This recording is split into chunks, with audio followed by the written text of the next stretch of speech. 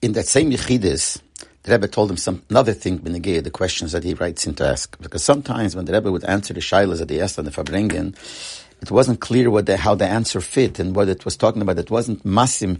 Not always was it clear. So the Rebbe explained it to him. The Rebbe said that you should know that after Shabbos, after the Farbrengen, it's not the pshat, I don't think anymore about the Inyanim that I said. I continue thinking about it and looking into it even more. B'meile, when a few days passed after the Farbrengen, the Rebbe said, I'm ahead already. I'm not only what I said with Farbrengen, there's deeper to it that I came to and I'm going further.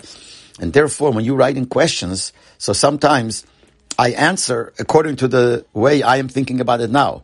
And b'meila, that's why sometimes you don't understand what I'm writing.